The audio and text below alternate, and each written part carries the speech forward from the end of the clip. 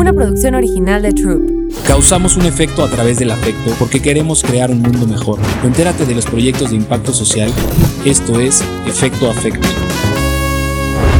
Hola, soy Aldo Farrugia y hoy estamos en Efecto Afecto con una gran invitada, una invitada que ya llevábamos tiempo buscando platicar y compartir diferentes experiencias de anécdotas. Ella es Andrea Zuckerman. Andy tuvo un accidente que ahorita nos platicará, que en el cual le cambió la vida de un segundo a otro, pero ella siempre ha buscado un tema de darle visibilidad a temas de discapacidad, a temas de inclusión, a temas de modelaje. Ella estudió diseño industrial, ahorita se encarga a trabajar en cuestión de modelo, y creo que es una persona muy interesante porque de lo poco que nos conocemos, Andy, creo que eres una niña que irradias empatía, que irradias pues buena vibra, y que para mí es un gusto tenerte por aquí, platicar contigo. Muchísimas gracias por darte el espacio, Andy, bienvenida. Ay, mil gracias por invitarme. Estoy feliz de estar aquí. Oye, Andy, pues platícale un poquito a la gente, platícame un poco a mí. ¿Qué fue esta parte de tu accidente? ¿Cómo fuiste saliendo? ¿Quién es Andy? ¿Y cómo has crecido en toda esta parte, no? Pues mi accidente ya fue hace casi 3 años. Que muchos me dicen como, ay, es súper reciente. Para mí ya, no me acuerdo lo que es caminar, no me acuerdo. Para mí se siente súper lejano. Y pues justo me rompí la espalda, perdí movimiento, perdí sensación. Y pues la verdad como que yo lo tomo como 2 procesos. El primero fue negación absoluta, que duró 1 año. Y eso fue porque siempre estaban... Una lesión medular es tan compleja que realmente, aunque te puedan decir lo más probable es que no camines, no te pueden decir no vas a caminar, porque milagros hay. Y muchísima gente que pensaban que no iba a recuperar movimiento, que lo hicieron, hay muchísimas. Entonces te quedas con esta pequeña como semilla de si yo me esfuerzo, lo voy a lograr. Si yo hago terapia y le echo 1000 ganas, no hay quien me pare, no sé qué.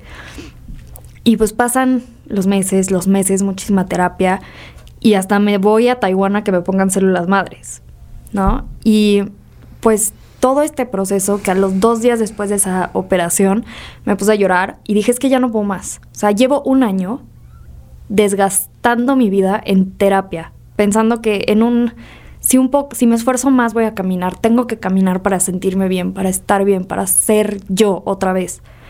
Y dije, no, ya no puedo más. Entonces muchos me dicen como, es que fue de un día para otro. Literalmente sí, fue un día que dije, ya, ¿saben qué? Estoy harta.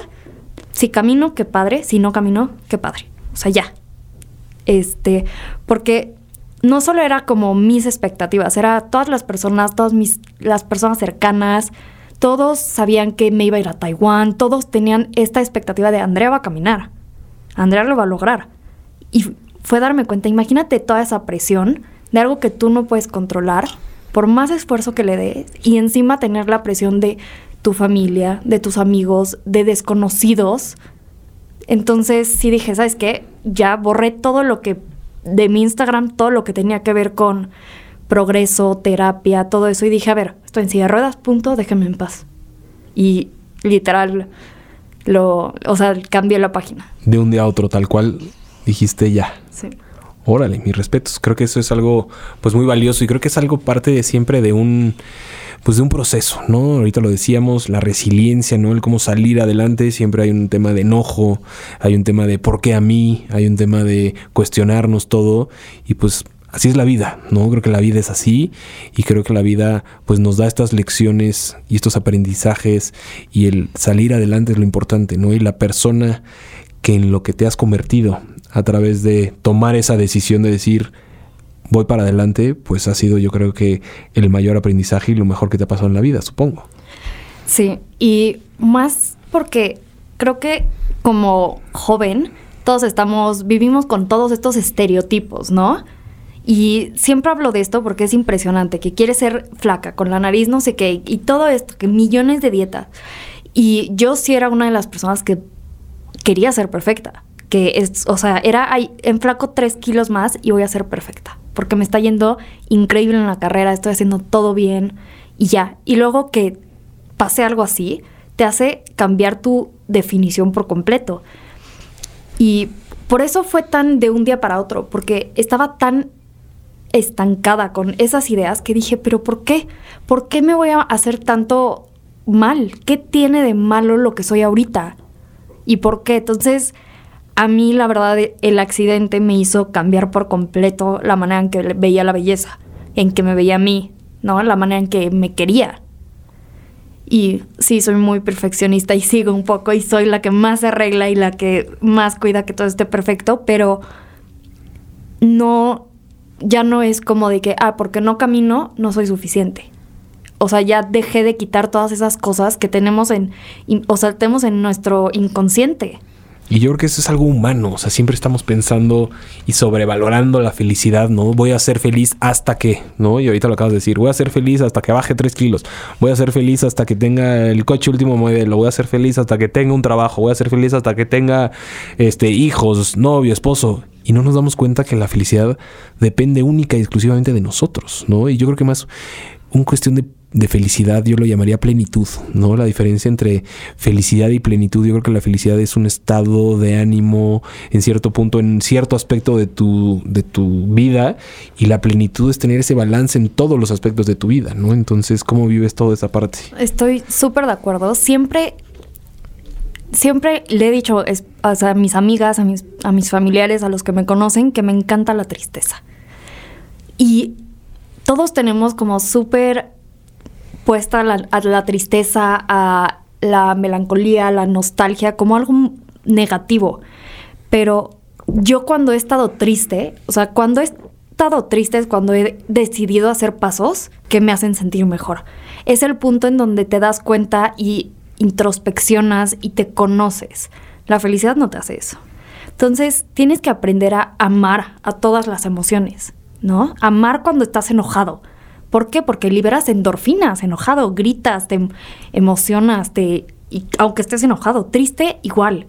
Tienes que dejar a tu cuerpo vivir todas esas etapas, porque si no, justamente. Y un día me preguntaron hace poco, ¿cuál es tu mayor sueño? Y yo, ser plena, estar plena. Porque yo ya aprendí que no voy a planear. O sea, yo tenía todo planeado antes de mi accidente y ya no, gracias. Hasta lo dije en una entrevista. Después del accidente fui y me dijo, ¿cuál es tu plan de 5 años? Y yo no sé ni qué voy a comer. O sea, perdón, ya.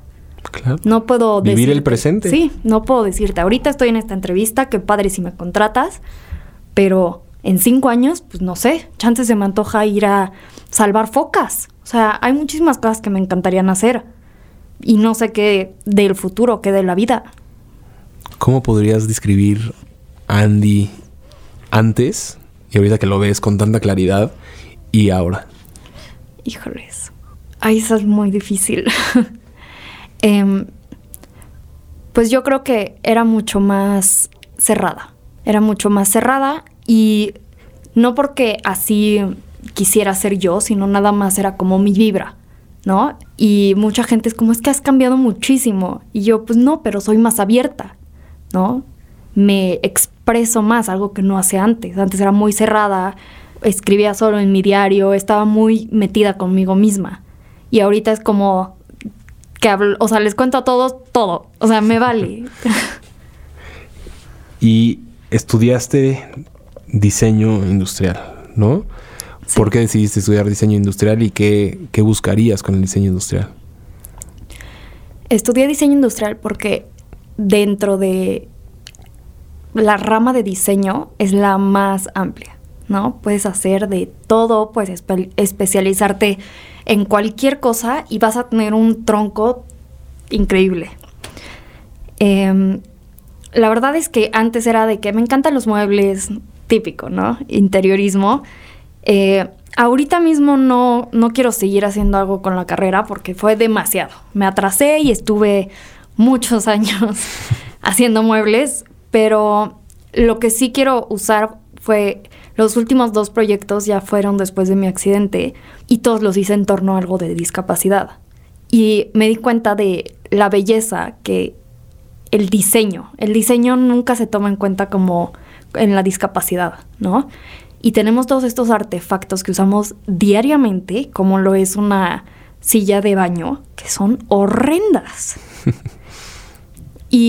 ¿Pero por qué? ¿Sabes? O sea, al final de cuentas, yo tengo 25, quiero una casa bonita, me gusta lo estético. ¿Por qué tendría que tener algo que interrumpe todo mi espacio? Entonces sí quiero hacer algo como un poco más centrado en diseño, pero todavía tengo tiempo. Todavía falta. Lo vas a conseguir. Y en el aspecto de, pues bueno, pasa el accidente, no sé qué tanto conocimiento tenías previo en la discapacidad, ¿no? O sea, si tenías algún familiar, algún cercano o algo, el cómo aprendes esa parte de la discapacidad, de personas con discapacidad. Cuéntame un poquito de eso.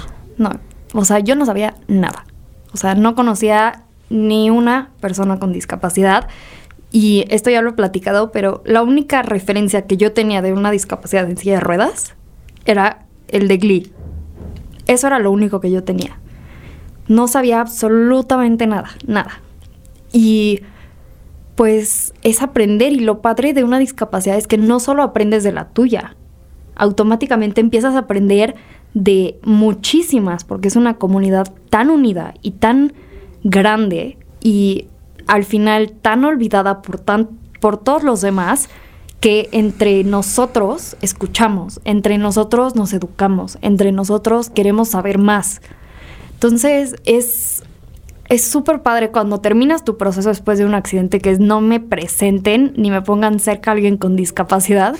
Cuando superas eso y dices, pero quiero conocer, quiero saber cómo le hacen otras personas, cómo viven, ¿no? O sea, yo ya cuando estoy en un aeropuerto o en la calle y veo algo como las bolitas para los ciegos, digo, pero ¿por qué solamente ahí? ¿Qué tal si están caminando por allá? Esto no está bien hecho. Y me pongo a pensar, o si estará, pues yo no sé, ¿sabes? Entonces son 1000 cosas que te empiezas a cuestionar, no solo de tu discapacidad, sino de todas las que hay. Y la accesibilidad, creo que vivimos en un país muy poco accesible, hace rato lo decías, y muchas personas me lo han dicho, pues tristemente no pueden salir tampoco, ¿no? Entonces creo que es parte de por qué han sido invisibles a lo largo del tiempo, porque no los tenemos incluidos ni en los diseños, ni en la arquitectura, ni en las calles, ni en el transporte, ni en las escuelas. Entonces es algo que te topas y tienes que empezar a ver de qué manera pues mejorar, ¿no? Sí. Y algo muy importante es que los arquitectos tienen que entender una discapacidad.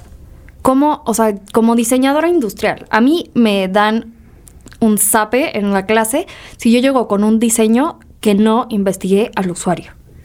Entonces, ¿cómo vas a diseñar un baño para personas de silla de ruedas con las dimensiones que no sea solo 1,20 m? ¿Cómo sabes si no sabes en qué ángulo ponen su silla? ¿Cómo sabes si no sabes cómo van al baño? ¿Cómo puedes tú diseñar un espacio que no entiendes cómo va a ser usado?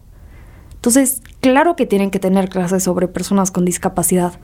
No a detalle, pero sí tienen... me buscaron de una universidad, la sociedad de alumnos, y di una plática a los de arquitectura. Y sí les dije, o sea, ponen un baño, pero la puerta se abre para adentro.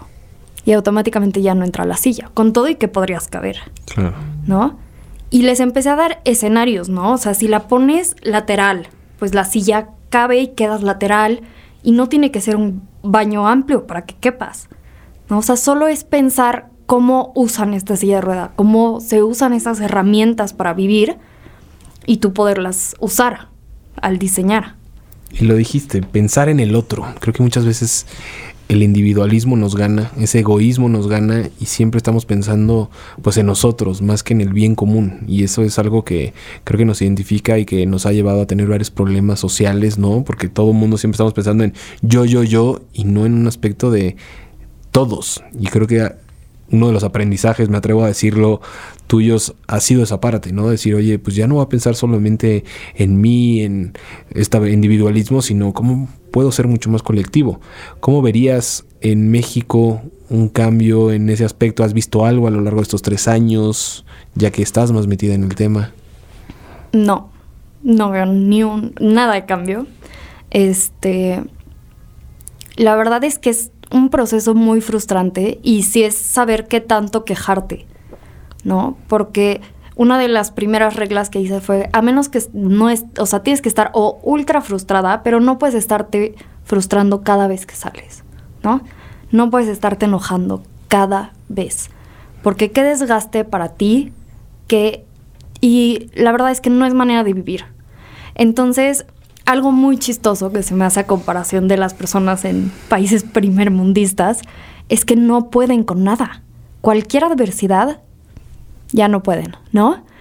Y una de las amigas que hice en silla de ruedas, que vino a Los Cabos y, ay, es que no ocupan el baño y no, que no sé qué. Y yo, no, pues, ok, pero de todas formas quieres salir, ¿no?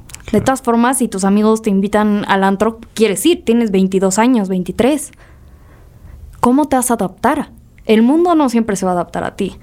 Entonces, creo que con todo el que es frustrante todas las limitaciones que hay, sí hay un poquito de belleza en el poderte adaptar de manera tan fácil, ¿no? Y que ellos vayan después a otro país que no es tan accesible, pero tú llegas ahí y es como, no manches, es el paraíso. Y sí, te mueves como sea. Entonces, y la verdad es que yo soy bastante mediocre con mi silla de ruedas. O sea, si ves a unas personas por ahí, hacen de todo, saltan banquetas, yo no puedo hacer nada de eso. Pero sí, la verdad es que la parte de la accesibilidad es súper pesado y súper frustrante.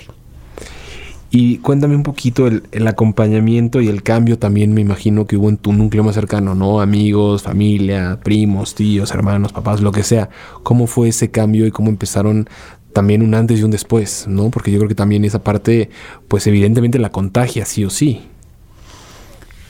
Pues sí fue todo un proceso. Mi accidente fue 2 meses antes de pandemia. Entonces, entre que fue increíble, porque que todos tengan que estar encerrados en su casa mientras que tú estás pasando por un proceso y que cuando ya termine todo ya puedas salir sintiéndote cómoda contigo misma, no pude haber pedido un mejor momento. Creo que la verdad depende entre cada persona, porque me tocaron personas con las que era muy cercana, que en el momento en que se dieron cuenta de lo permanente, se decidieron alejar. Hubo otras personas que se acercaron más. La verdad es que todo depende de la persona y sí hubo veces en donde te sientes tú como un peso, ¿no? Porque pues si salen te tienen que ayudar, porque tú no puedes hacer esto y esto. Y es difícil separar quieren que salgas, pero chance que flojera, ¿no? Entonces, no sé, es un tema muy complejo lo de las amistades y los familiares y todo eso, porque al final tú puedes estar muy satisfecha, pero todavía ellos te quieren ayudar y chance tú no quieres esa ayuda. O necesitas la ayuda, pero no quieres estarla pidiendo. Entonces es un balance muy complicado en el cual llegar, en donde te ayuden cuando necesites, que no te hagan sentir como que estás pidiendo demasiado. No sé. Eso que dices me llama la atención. ¿Cómo, desde tu perspectiva, y creo que luego hay mucha gente, ¿no?, que tratas de ayudar y no, y hasta se enojan y se molestan o lo que sea?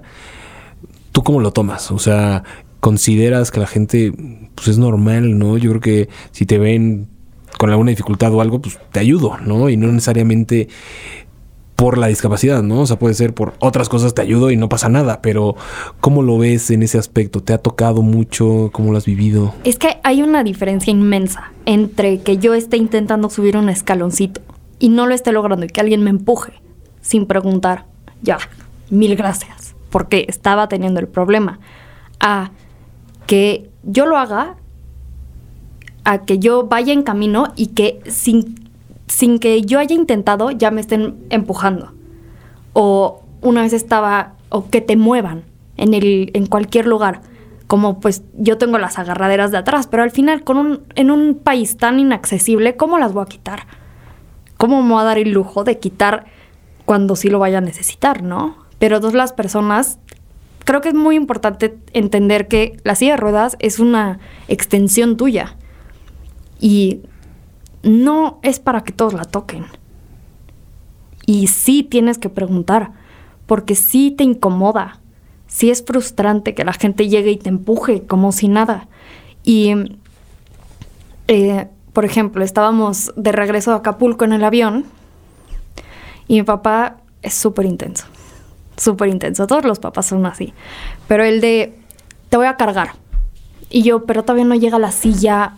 Espérate, que venga la pasillera, que es con la que te sacan. Y él, no, da igual, te saco yo. Y yo, de todas formas, no va a estar las maletas. O sea, deja que esté mi silla, ¿no? Y es muy difícil explicarle a una persona lo que significa para ti que venga la pasillera, que tú te muevas y luego te pases a tu silla y vayas. O sea, el cacho de yo sigo pudiendo hacer mis cosas con todo y que necesite que metan una silla, al que te carguen y te muevan y te... O sea, sí te pesa como persona y más si... Yo siempre he sido súper independiente y es muy frustrante cuando te das cuenta que no puedes hacer todas estas cosas que antes hacías, ¿no? Entonces creo que como papá, como persona, tienes que respetar muchísimo lo que la persona te diga y entender que si después de 4 horas en el avión no quiere que la carguen, pues claro que no va a querer. Llevo sentada 6 horas. Quiero, aunque voy a seguir sentada, pero quiero moverme, quiero hacer las cosas por mí misma. Como cualquier persona que estaría sentada diría, ay, me necesito estirar, necesito moverme, ¿no? Entonces es dejarlo de ver como una discapacidad, sino verlo como yo también tendría que hacer eso. ¿Qué les dirías a las personas y estos aprendizajes y lecciones que has tenido y que me encantó como le dijiste de un día a otro, dije ya, ¿no? ¿Qué le dirías a estas personas que pudieran tener un accidente, alguna condición, algo de cómo fortalecerse y salir adelante? ¿Qué herramientas crees que pudieran ser útiles para eso? Creo que lo primero es no ponerle valor a tu persona por las capacidades que tengas. Tu persona es lo más importante. Que muevas un brazo, que muevas una pierna, no es lo más esencial, ¿no? O sea, tú como persona, ¿qué puedes traer? ¿Cómo te puedes expresar? ¿Qué puedes aprender? ¿Qué puedes decir? O sea, eso es lo que te hace tú, ¿no? No el que puedas subir una montaña. Entonces, no encasillen su personalidad completa en algo físico. No lo hagan. ¿Por qué? Porque vas a estarte lamentando y lamentando porque perdiste eso. Que está súper bien sentirlo. Tienes que doler. Claro que perdiste una parte de ti. Es válido llorarla. Es válido sufrirla. Pero al final del día es, ok, pero ¿qué, aparte de todo esto, qué soy? Y de ahí agarrarte. ¿Cómo aprendiste todas estas cosas? Ay, muy difícil. Soy cero paciente. O sea, todavía apenas llevaba como 2 meses del accidente. Y un día dije, quiero caminar. Hice que me levantaran y moví la cadera y caminé. O sea, caminé como no sé cómo, pero lo hice. Y la verdad es que es muy difícil salirte de toda esta desesperación. Y yo ya dije, no soy paciente, nunca lo he sido. Y quiero que siempre las cosas sean muy rápido. Entonces ha sido todo un proceso tener que aprender a, pues ya no puedo ir al baño tan rápido. Tengo que tomarme mi tiempo, tengo que hacer las cosas. Entonces creo que es readaptarte. Y creo que se me fue el hilo muy cañón de tu pregunta, ¿verdad? ¿No? Ah. No. ¿Cómo le dirías a la gente esta parte de salir adelante? O sea, ¿qué herramientas crees que fueron pues cruciales para cambiar ese chip, a decir, de aquí pasar, ¿no?, de la depresión o de estar estancado en mi crecimiento, en mi todo, a decir, pues voy a vivir la vida, voy a vivir el presente y esto es lo que hay? Creo que fue la desesperación y el desgaste emocional que yo sentía. No podría decir qué herramientas utilicé, porque al final solamente fue una necesidad de déjenme en paz y de yo ya no verme al espejo y decir, en 6 meses vas a caminar y vas a ser otra vez tú. Y no, O sea, era muy tóxico para mí, era muy tóxico y no le debes nada a nadie, ¿no? Y si pierdes un cacho de ti, súfrelo, vívelo y después de las otras partes que quedan, ¿qué puedes sacar de ellas? ¿Qué puedes mejorar? ¿No? Dejar de pensar, de estancarte en una cosa. Porque me pude haber estancado con él. Yo voy a caminar, voy a seguir haciendo terapia diario. Pero ahora cuando voy a terapia lo hago porque me gusta, porque lo hago por mí, ¿no? No me quedo viendo a mis pies por horas a ver si se mueve el dedo. O sea, qué horror estar diario viendo tus piernas, o sea, desesperándote intentando moverlas cuando no puedes. Qué desgaste tan tóxico en tus emociones, en tu calidad de vida. Mi vida no iba a ser terapia, menos a los 22 años. Entonces fue de que, pues ya, tiene que cambiar esto y ya. Yo creo que ese descanso en cierto punto emocional, ¿no? Porque estabas cargando un peso, pues, con el tema físico, con el tema de adaptación, con todo el aprendizaje y decir, oye, ya emocionalmente es lo más difícil, ¿no? Creo que cómo saliste adelante, pues, demuestra, pues, mucho valor. La verdad es que sí te lo reconozco. Y esas ganas de vivir, y creo que eso también lo irradias con la gente, ¿no? No es lo mismo, pues luego él dice, ya ni le preguntes, ya ni te metas, ya y tal, y empiezas a ser rechazada en cierto punto. Y ahora es como contagias toda esta energía, toda esta sonrisa, toda esta plenitud que bien dices, que creo que es el sueño que tienes, pero que vas por el buen camino. Uh-huh. ¿Cómo empiezas el tema del modelaje o por qué te llama la atención el tema del modelaje? Siempre he sido fan número 1 de la moda. O sea, me fascina, estudié estilismo en prepa, o sea, hice muchísimas cosas que tenían que ver con moda. No estudié moda porque se me hacía encapsularme mucho. Y pues la verdad siempre se quedó... Es muy raro porque siempre era un sueño mío, no el modelaje en sí, pero el mundo de la moda y estar ahí. Y pues nunca había encontrado la manera de estar. Y fue un año después de lo de Taiwán, de todo mi cambio 360 después del accidente, que dije, a ver, y me acuerdo perfecto, estaba en Acapulco, ya me iba a graduar en 2 meses y dije, es que quiero hacer algo, pero que no solo sea para mí, ¿no? Quiero hacer algo que a mí me encante, pero que sea mucho más grande que yo. Porque como que antes de mi accidente estaba lo de los incendios en Australia y yo estaba de, no, ya voy a dejar la carrera, me voy a unir a salvar canguros y lo que sea. Y eso siempre se me ha quedado, el que no quiero hacer algo que solo sea para mí, ¿no? Y estar de la nada tener una plataforma que cero esperaba. Y dije, a ver, esto podría ser algo que te funcione a ti porque es algo que adoras y amas la moda y amas todo esto, y darte cuenta que tu presencia, tristemente, porque no lo digo orgullosamente, es una manera de activismo. El solamente ir tú a un restaurante ya estás diciendo algo, porque vemos tan poco a las personas con discapacidad que tu persona es una frase política, estás diciendo algo. Entonces sí fue como, ok, voy a intentarlo. Y le hablé a un amigo fotógrafo, hicimos fotos y a la semana ya había firmado.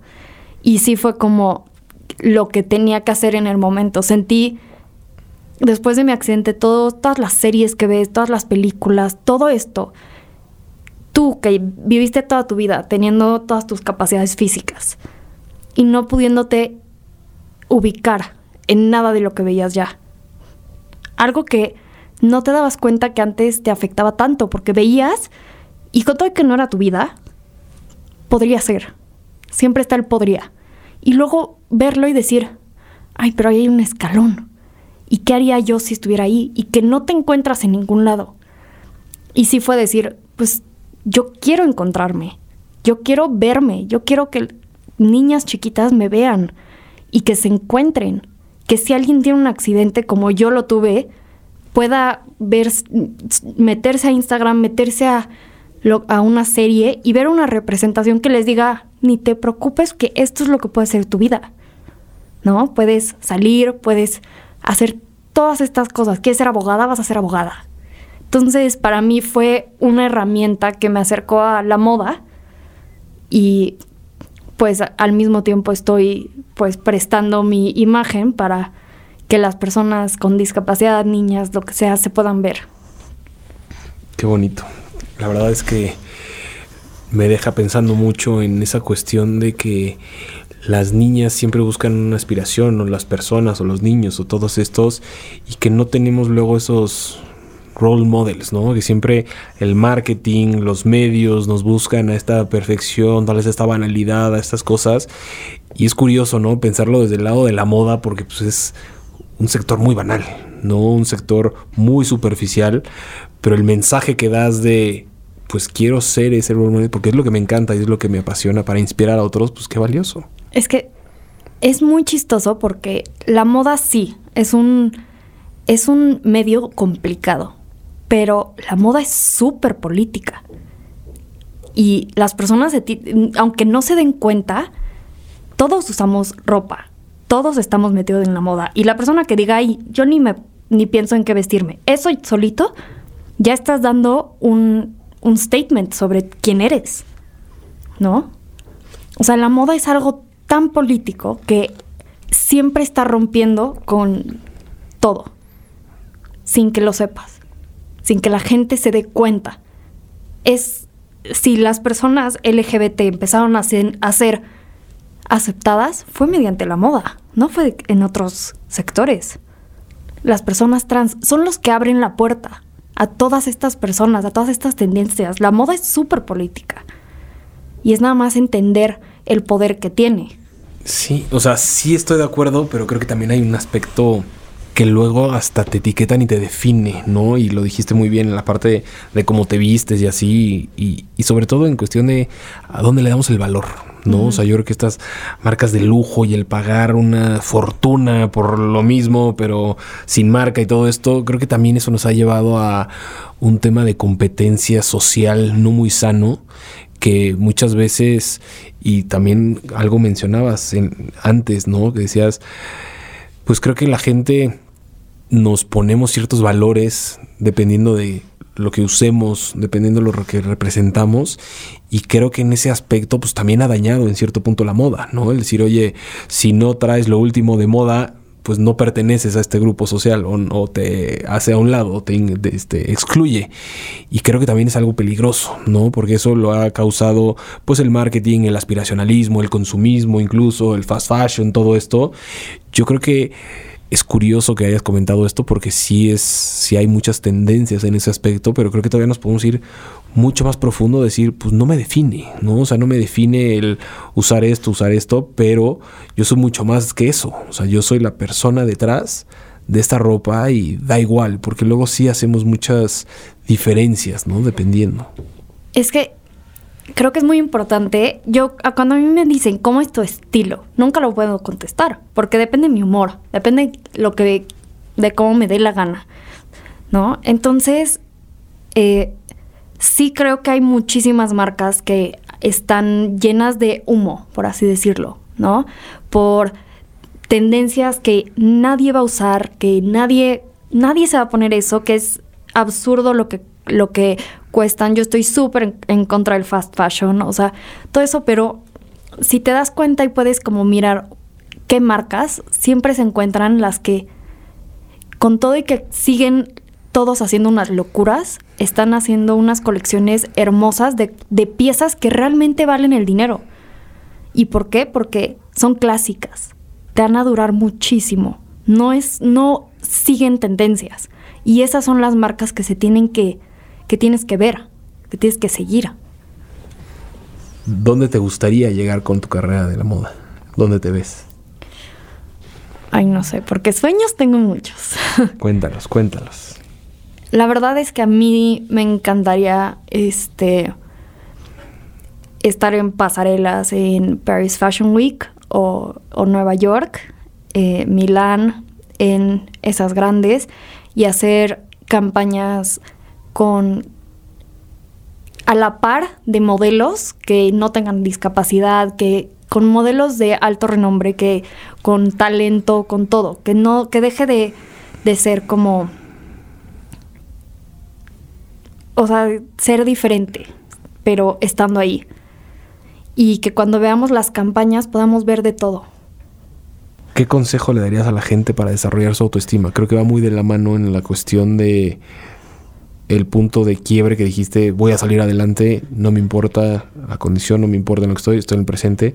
¿Qué consejo le darías a todos estos jóvenes que luego, pues, de lo mismo nos basamos en banalidades, cosas superficiales? Creo que el tema de la depresión y en gente de tu edad ha crecido impresionante, ¿no? Porque no se conocen, no tienen un propósito, no tienen un sentido de vida. ¿Qué les aconsejarías o qué les dirías para empezar a sensibilizarlos en ese aspecto? Primero, que no usen los millones de filtros que hay por todos lados. O sea, se me hace lo más criminal del mundo, porque es súper, te lo infliges tú solo. Yo la verdad no los uso, pero no me tomo una foto con ellos, pero sí los pongo como para ver cómo se ven. Y es como, si tú solita te pones eso y te tomas foto y la subes y todo el tiempo estás viendo una nariz que no es realmente tuya, un cuerpo que no es tuyo, y luego te ves al espejo, pues claramente no te vas a querer, claramente no te vas a apreciar. Entonces, o sea, yo sí estoy súper en contra de eso, y me estresa la obsesión que tenemos, que las mujeres y los hombres tienen con ser como los demás, ¿no? Ahorita todas quieren la nariz súper delgadita, los labios gigantescos, las cejas, no sé qué, y no todos son así. O sea, tienes que apreciar tu individualidad. Si no te gusta tu nariz y te la quieres operar, opératela. No, o sea, no tengo nada en contra de eso. Que cada quien haga lo que quiera. Pero no lo hagas porque quieres parecerte como todas las demás. Porque al final te metes a Instagram y todas se ven igual. Y es en el momento en que tienes que pensar, a ver, no. O sea, ver a las personas por sus individualidades, ¿no? Y no ver a la belleza como algo uniforme, porque no lo es. Y todo el tiempo nos estamos comparando. Creo que esta parte de las redes sociales es pues una herramienta muy poderosa, y es una herramienta que también ha enseñado que ha crecido la depresión por eso, y justo por lo que dices, estamos comparándonos todo el tiempo y a los 30 no me casé, a los 20 no sé qué. O sea, si no tienes los logros de las demás personas que también suben cosas falsas, incluso lo decías de los filtros, pues es muy peligroso. Y yo creo que eso lo estamos viendo hoy reflejado en una sociedad que, por un lado, lo platicaba hace rato, sí las generaciones vienen más conscientes, ¿no? Creo que a ti te tocó una generación en la que pues ya sabes los problemas que estamos viviendo en el mundo, ya sabes que depende de nosotros el tomar acción, cambio climático, cuestión de diferencias, desigualdades, toda esta parte, y que cada vez están alzando la voz. ¿Cómo ves a tu generación en cuestión de activismo, de ser más conscientes y de toda esa participación? La verdad lo veo muy, muy partido. Muy partido.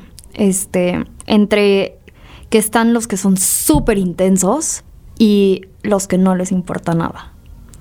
Y creo que es que te des cuenta que te interesa, ¿no? Y luego darte cuenta que los problemas todos son muy parecidos, ¿no? Todas estas peleas que todos tenemos, las personas con discapacidad, ¿qué buscamos? Pues derechos. Los de la comunidad LGBT, derechos. Todos buscamos lo mismo. ¿Por qué son 1 millón de mini peleas? Porque no es una pelea grande que realmente haga movimiento, ¿no? Entonces creo que las personas se tienen que dar cuenta que todos estamos peleando por lo mismo. Todos queremos respeto por nuestro cuerpo, queremos accesibilidad, todos queremos poder hacer estas cosas. Y todos queremos lo mismo, sea el problema que sea.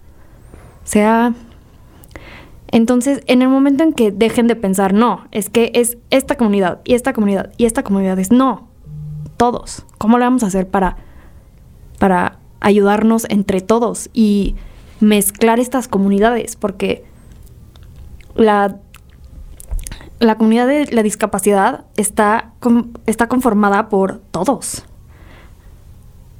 Personas mayores, jóvenes, niños, personas de todas las religiones, personas de todas las etnicidades, de todo el mundo. O sea, se mezclan todos, cualquier orientación sexual. Entonces, tristemente, somos los más despiertos porque se nos mezclan todas las discriminaciones. Entonces, creo que es muy importante que las otras comunidades se den cuenta cómo ellos también están discriminando a otras. Y a mí se me hace que el grupo de la discapacidad es el más fuerte justo por eso, porque nos conforma absolutamente todos. Y todos van a tener una discapacidad en algún punto. Entonces, en el momento en que se den cuenta lo esencial que son los derechos de discapacidad, que es poder llegar a un lugar sin problemas, es cuando estos problemas realmente no van a empezar a desaparecer. ¿Te has sentido discriminada en algún momento aquí en tu país, en otro país, en algún lado? Sí. ¿Y cómo reaccionas ante ello? La verdad es que depende del día. Hay veces que una sonrisa inmensa y sigo adelante porque, como dije, mi presencia es política y yo soy la que hago la diferencia. Y otras veces que nada más no puedo porque no debería de yo cargar con tanto, ¿no? Y es válido. ¿Crees que la empatía puede cambiar el sentido de vida de los jóvenes? Al ser más empáticos, que empiezan a encontrar un propósito y un balance más en su sentido de vida. Sí, pero creo que la empatía no es tan fácil.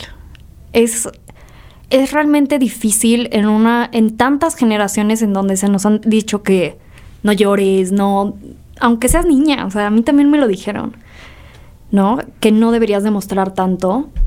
El aceptar, y creo que eso es como de las cosas que más puedo decir que han cambiado en mí. Y que, por ejemplo, cuando salgo con un niño, se nota la diferencia de mi comunicación. Porque antes no tenía por qué hablar tantos temas.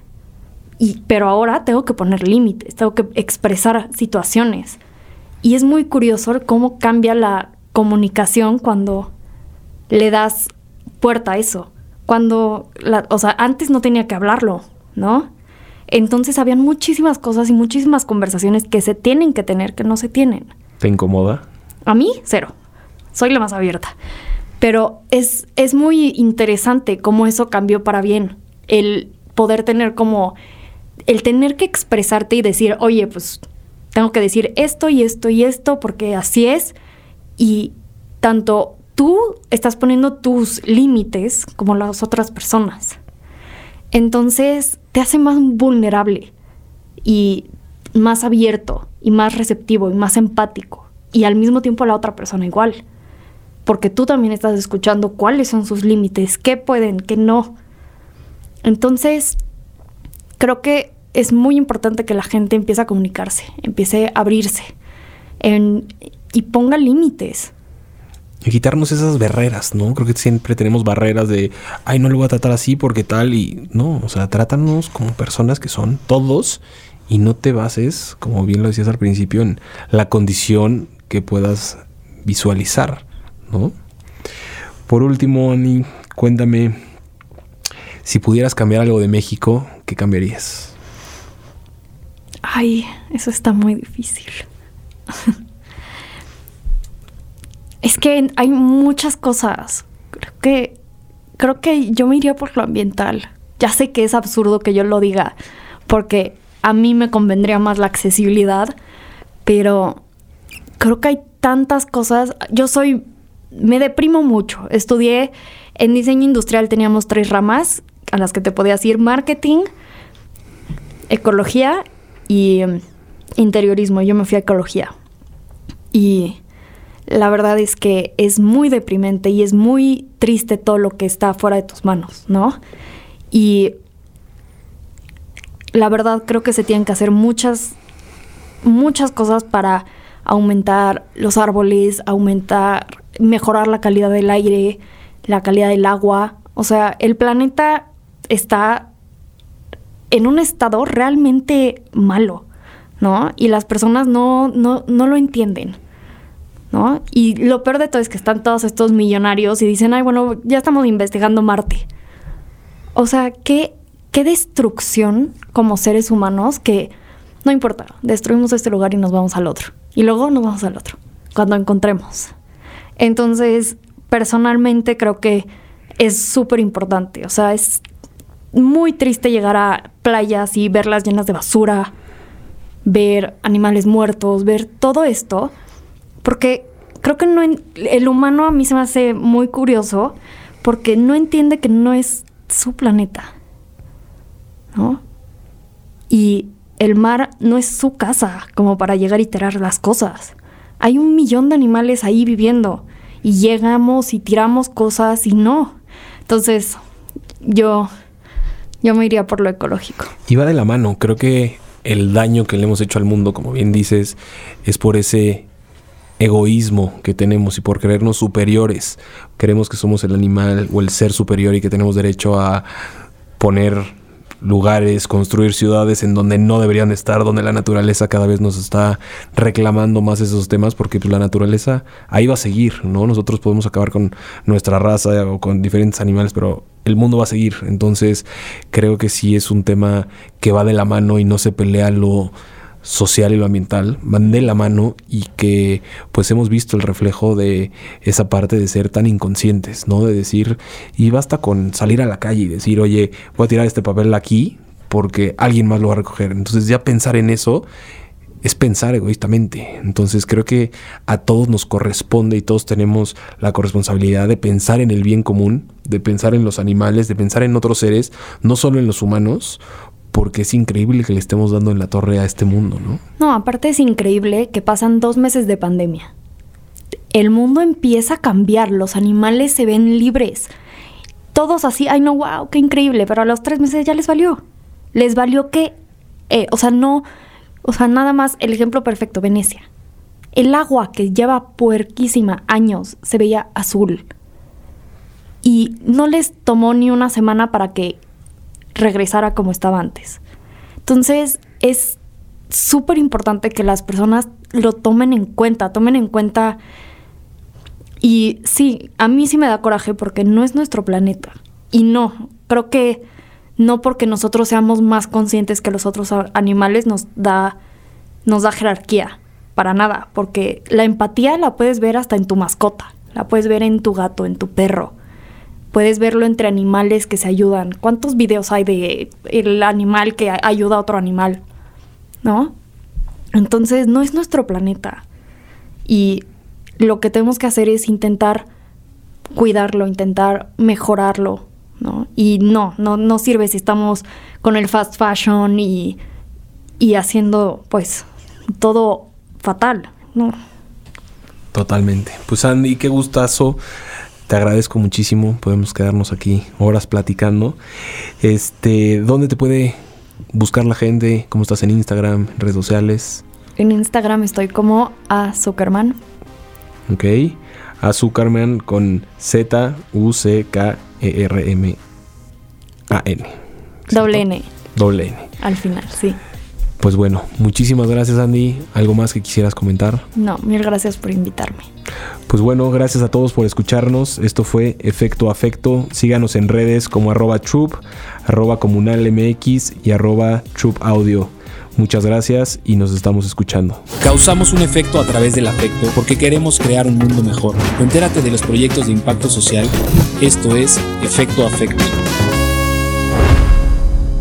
Una producción original de Troop.